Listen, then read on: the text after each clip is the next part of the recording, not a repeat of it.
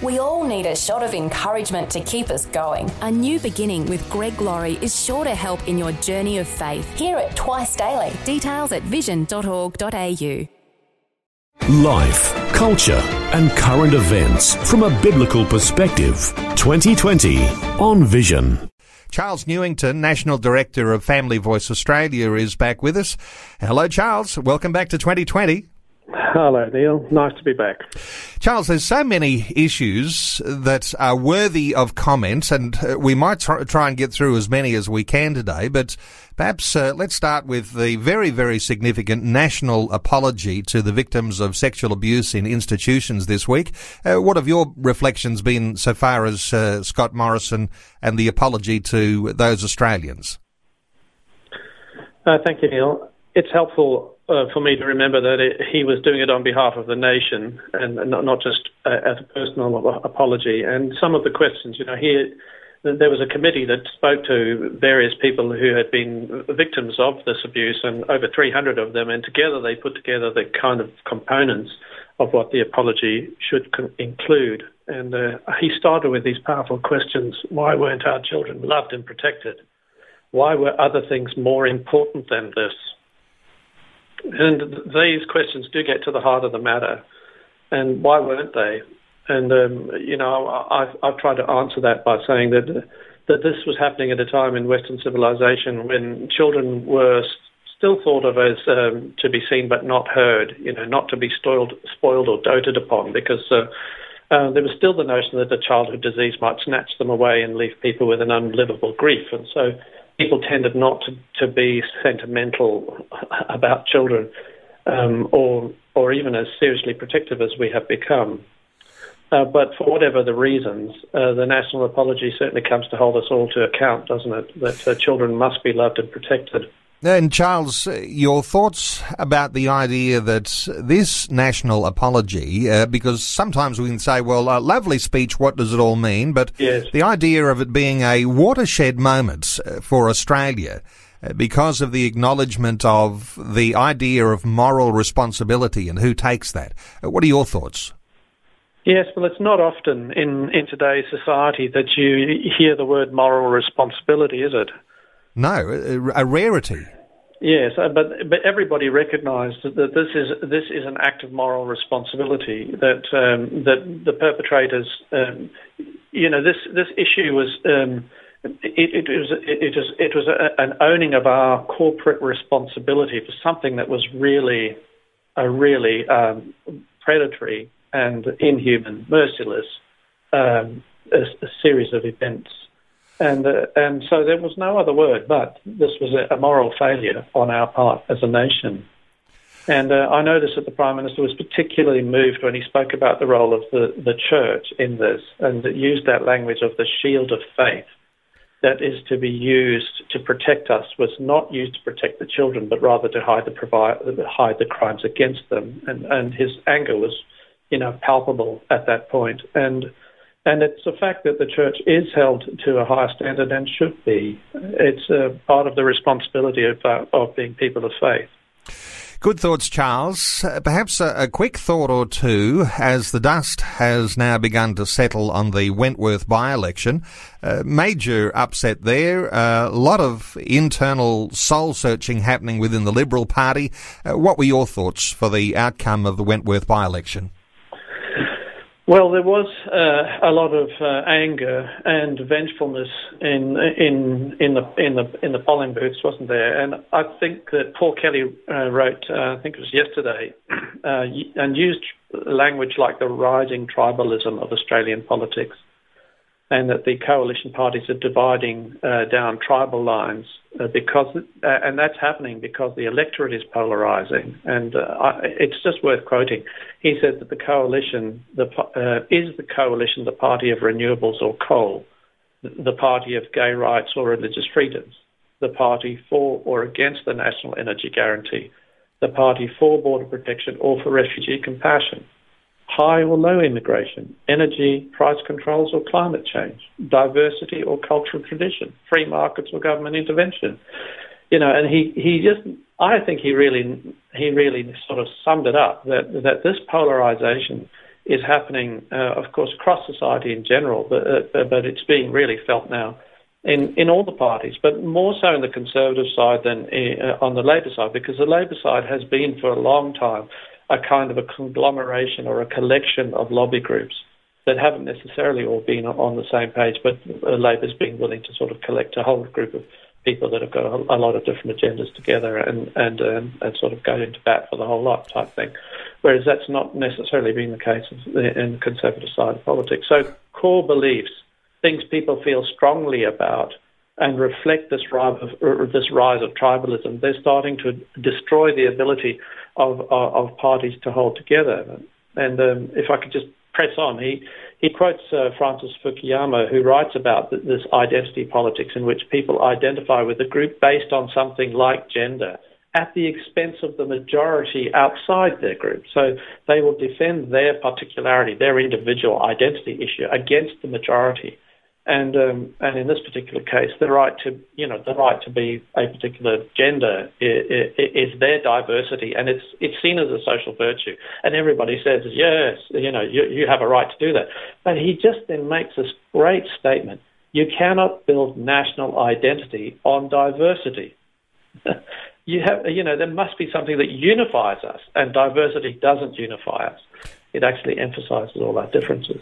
Great thoughts, Charles. And look, I wonder whether, just to top off this part of our conversation, because when we talk about the ways that there is some level now of demarcation between the progressives and the conservatives, and, perhaps there was much more of a grey area before, but as you say, as Paul Kelly writes, I don't know whether he's talking about a descent into tribalism, but there actually might be a very positive effect of that, because there's always been people who are progressive, there's always been people who are conservative, but now it's a little more obvious who's who, and that actually may be a positive thing, do you think? Well, I do think we have to learn to manage this kind of difference in a more positive way, and see it as something that means we are, say, the Liberals are a party broad enough to keep those two ends together. At the moment, all the language is adversarial, and that's what comes up a little bit later in my sort of browsings on this article by ACL, their work on they're calling out a Project Rocket, which is a kind of an anti-online bullying campaign that's targeted at school-age children. And what this identifies is the fact that the group posted in July, on social media, that they were advocating for the dismantling of white /cis/hetero/ patriarchal supremacy and normativity. And I think that what this language is saying to us is it's characterizing quite an adversarial divide in society, and it seems like the extremes are getting more heated, and it's not a kind of a civil conversation anymore. So extremes are more divided, perhaps a positive in some level of demarcation because it helps us understand what's going on, but with the adversarial language being used doesn't make it any more comfortable, and difficulties perhaps ahead, and courage to be able to stand for what you believe in the times ahead as well. Very calm heads. We need very calm heads, I think there is a need for a kind of a great deal of social responsibility in how we communicate. And I don't just mean to politicians, but I mean everybody who's talking for their particular diverse interest. It's got to calm down. Otherwise, I make the observation that really if this trend continues, what we're seeing is one of the effects of globalization and the intents of globalization is the deconstruction of the national state. And that's an agenda. It's not just a drift. Okay, it's an agenda, and I think we need to be mindful of that. Very significant thoughts, and interestingly, to talk about divides somehow or other, and we have these sorts of contextual conversations from time to time, the idea of where we as Christians sit in the whole argument, and something like that comes to the fore with the Sydney Anglican Synod and their decision on Monday night, which voted in favour of a policy that will make lots of different rules, but one of those, preventing same-sex marriages, parties or events that might advocate expressions of human sexuality contrary to their church doctrine of marriage. These sorts of things now becoming law, and you can't do that on Anglican church property. And so you have the church forced into a position where it says we have to define what our doctrine is, and we have to be courageous enough to stand by that. What are your thoughts on that development from the Sydney Anglicans? Well, I think it's an example of the benefit of size. You know, that size matters in politics, and I think that this era is forcing people to take positions that are more extreme than they really want to take. You know, that's been the language about schools and how they're managing gay students, etc. You know, that in most Christian schools they're managing that in a very sane manner. But the politics is so amplifying the issue that it's making public conversation very difficult and very emotive. And here's a case in point where the church says, well, unfortunately, we can't take a kind of a polite, discreet and easy, approach to this. We've got to draw a line in the sand. And so they draw the line in the sand, and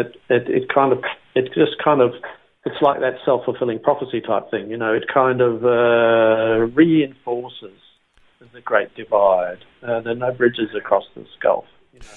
And of course, in some ways, I think it's necessary, because it's necessary to have that, because if it wasn't happening, the steamroller, you know, of the other agenda would just keep trucking.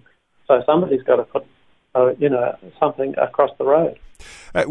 Significant, because the Sydney Anglicans, and I must say, as I understand it, there are some significant differences in what other Anglicans in different states may be taking positions on this, but the Sydney Anglicans certainly courageous enough to say, we'll draw a line in the sand, even if we're going to be criticised, we'll tell you what we think, because this is actually a prevention tool to head off at the pass what is likely the possibility of all sorts of action when it comes to anti-discrimination rulings, and so it seems to be there's a sort of closing a door here which could have left them open to all sorts of attacks. So it may actually be something that will be reflected on as being a very wise move. Yes. What are your thoughts, Charles? Yes, I do think it. I think it's unfortunately it's imposed upon them that they take a strong stand, and I'm thankful for it. And it's going to make it easier, but harder, but then easier for the nation to realise that there is a strong conservative position. That's a position of faith. It's not just us or them being recalcitrant and obstructive of progress. It's something they really believe. And I think that's helpful. There was some time ago in American politics, American politics had got to the state where, you know, if somebody was on Trump's in a team or something like that, and they went to a restaurant, it would be picketed, and people had no private lives. The politics had become so intrusive and so kind of all pervasive. And I think that hopefully Australians have got more sense in that, and they'll say, hang on a minute, we can't keep going down this road. We've got to learn how to have a conversation about what's important to us in a way that's not quite so adversarial and divisive. And if you say, you know, I think that's one of the great roles of the church. One of the great roles is blessed are the peacemakers, that for us to find a way in this conversation to speak about people of a different view respectfully, and to keep the conversation as respectful as we possibly can. Well, Charles Newington, always appreciate your words of wisdom because helping us navigate where we stand as Christians on so many of these different issues that are impacting and shaping our culture as a nation here in Australia. Really great insights, and thank you so much once again. Let me point people to the Family Voice Australia website, fava.org.au. You can check out some of their resources and the latest articles that they might have posted on that website. Charles Newington, the National Director of Family Voice Australia, thanks so much for taking time to share your thoughts with us again today on 2020. Thank you, Neil.